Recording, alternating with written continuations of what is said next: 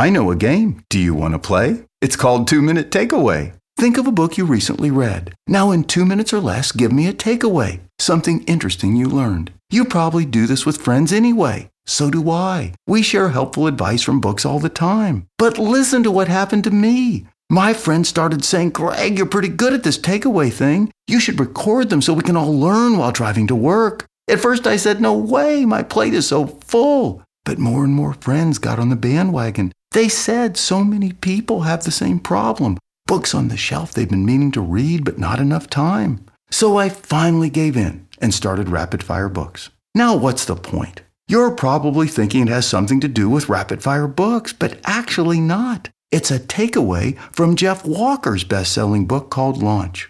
With every product in business, you need a truthful, powerful backstory. The why you did what you did and do what you do. People love to know. Now, there are several styles of stories. The one you just heard is called the reluctant hero story. It's about how friends encouraged me to do something I was reluctant to do. Some other types of stories are the loss and redemption story. That's how you fell on your face but came back strong. The discovery story, how your new product or company was a sudden epiphany. How about the underdog story? That's where against all odds you made it happen. Finally, there's a story theme called curation. That's where you describe how your new product or company evolved from years of laborious study and trial and error.